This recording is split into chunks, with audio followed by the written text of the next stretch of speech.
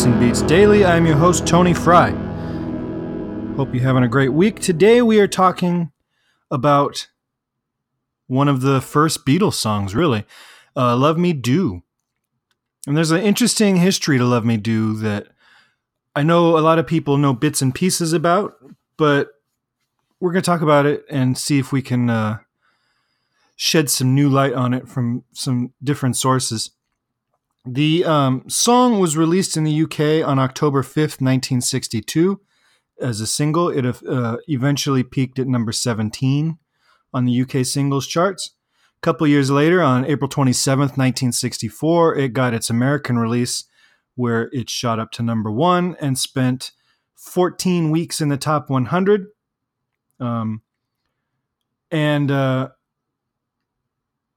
Was the fourth song the Beatles had to hit number 1 in the same year.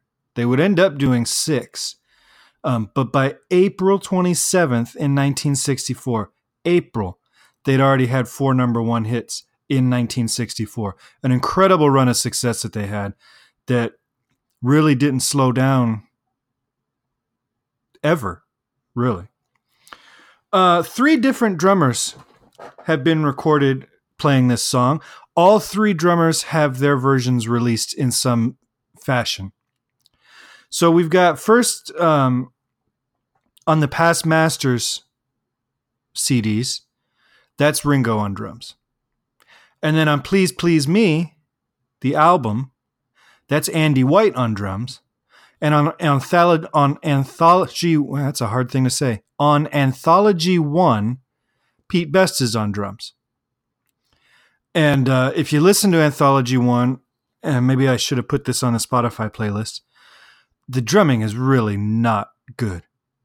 He's trying, but he's really doing more than the song deserves, maybe, requires, needs, I don't know. But he starts slipping into this quasi-Latin groove, and it doesn't work at all. So they go into the recording studio June 6, 1962. It's a 2-hour session. It's their audition session, essentially. And in that 2-hour session, they record Bésame Mucho, which is a cover that they did a lot, which is also on Anthology. They record P.S. I Love You, an original, and Ask Me Why, an original, and Love Me Do. Now, on this session, it's Pete Best on drums. Okay? And a lot of these tapes have been lost, and there's all sorts of weirdness because the Beatles weren't the Beatles yet, so they weren't as careful as they would end up being, just a few months later, really.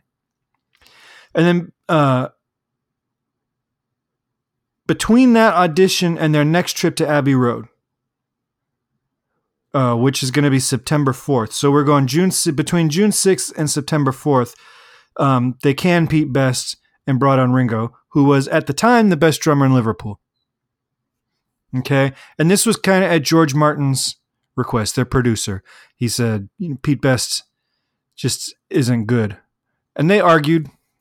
There was a fight. It was the Beatles argued that he's good live, and George Martin argued that, well, being good live is not being the same as being good in the studio. You need someone who's good in the studio. And they acquiesced, and they did the right thing because, Ringo is Ringo. And it's hard to believe that the Beatles would have been the same without him because so much of their success was tied into their personalities, especially in the early days. And Ringo was a critical component to that personality that Pete Best just never was. Even Paul said, the 3 guys, John, Paul, and George, would go out partying and going places together, and Pete Best would go back to his mom's house. So he just wasn't the same personality type. And who knows how the history of popular music would have changed if they would have insisted on sticking with Pete. So anyway, in that, 3 months between June and September, they dumped Pete Best. So then on September 4th, 1962, they do a recording session of How Do You Do It and Love Me Do. How Do You Do It, which was a hit by Jerry and the Pacemakers, was obviously not a Lennon and McCartney song. and George Martin really wanted them to release that as the first single. And their version of it is a little bit half-hearted and not nearly as good as Jerry and the Pacemakers, which I think was probably intentional. I think they were kind of half-assing it a little bit just so that it wasn't good enough for a single because the band wanted to do originals. So they do How Do You Do It and Love Me Do. This is with Ringo on drums. So this is September 4th, 62, Ringo's on drums. Then, September 11th, 1962, just a week later, the band returns. They record P.S. I Love You, Love Me Do, and Please Please Me because the week before, the Love Me Do sessions were deemed unacceptable, which is funny because they would eventually be released. Also, incidentally, Ringo doesn't drum on How Do You Do It. Oh, wait, never mind. Strike that. So we're at September 11th. This version of Love Me Do features Andy White on drums and Ringo on tambourine. So if you're confused by what you're listening to, if there's tambourine on the recording, then Ringo is not on drums. And if there's not tambourine, that is Ringo on drums, because both versions, the September 4th recording and the September 11th recording, have appeared. It's one's on Past Masters, like I said, one's on the Please Please Me album. So they have official releases. And that's that. So we've got three different, over the course of 3 months, between June 6th and September 11th, 1962, we have three different drummers on three different tracks of Love Me Do, which, if we're going to get into it, is one of the dumbest songs. Is it catchy? Of course. It's a Lennon and McCartney jam. It's catchy. The words are stupid. The arrangement is boring. I really think if it would, I mean, what do I know? It was a number one song. Who cares? But I think it really needed to be electric guitars and a little quicker beat, closer to Please Please Me as far as energy level. There's just no energy on this recording.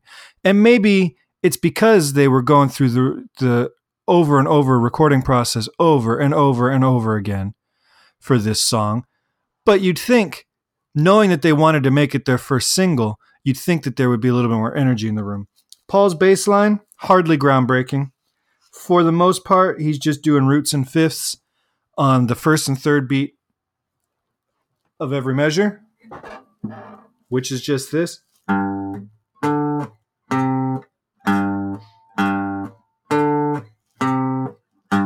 Not very exciting. There's some acoustic guitar strumming. You've got John's harmonica playing, which, although it was a pretty important part of their overall sound in the early days, nobody's confusing John for being one of rock's great harmonica players.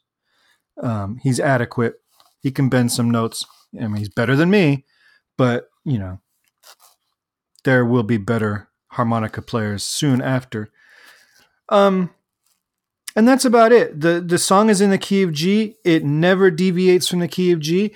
It maintains just three chords: root, subdominant, dominant, or tonic rather, not root. We've got G's, C's, and D's. That's it. The verse alternates between 1 and 5. 1, 5, 1. I'm sorry, 4. 4, 1, 4.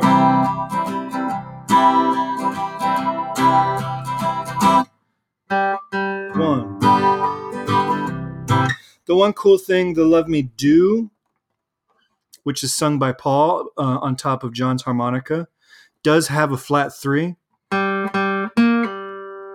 but the chord is playing a major 3. So you've got this, which is cool. And Paul's saying that reluctantly because John had to play the harmonica. And even Paul said it would have been better had John sang it because he had the bluesier voice, at least at the time. That's neither here nor there. Then we get to the bridge. and it just goes to 5, which is pretty common. And they're just doing 5, 4, 1.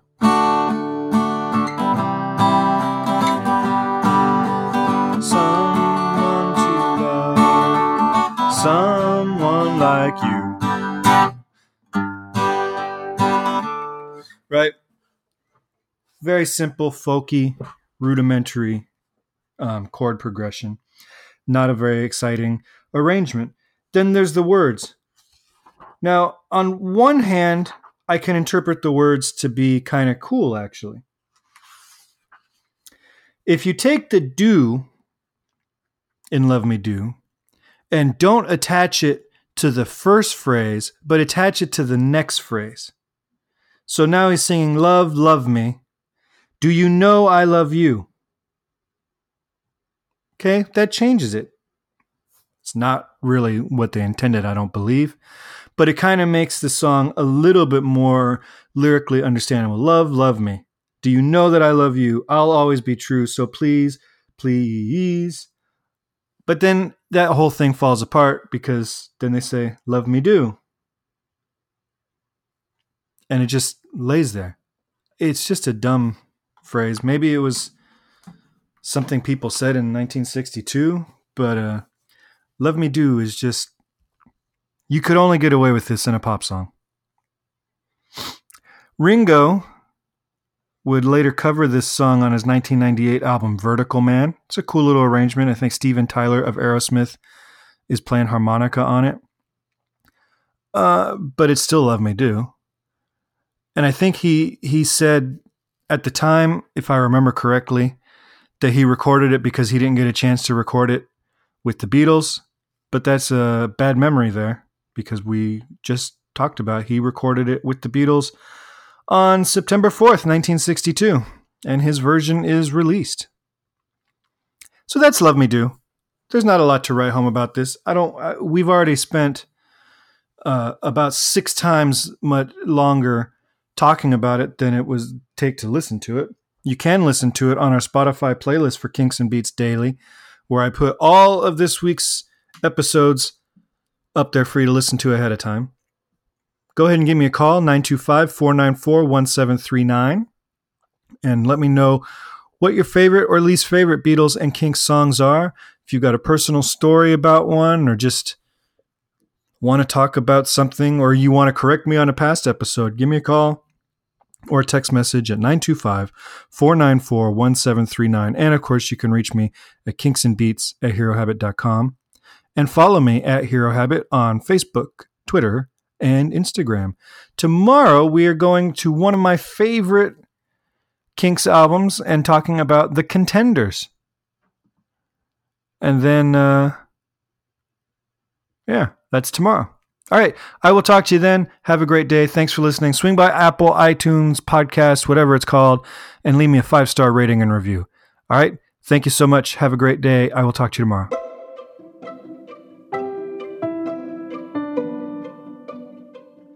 This podcast is presented by the Hero Habit Podcast Network.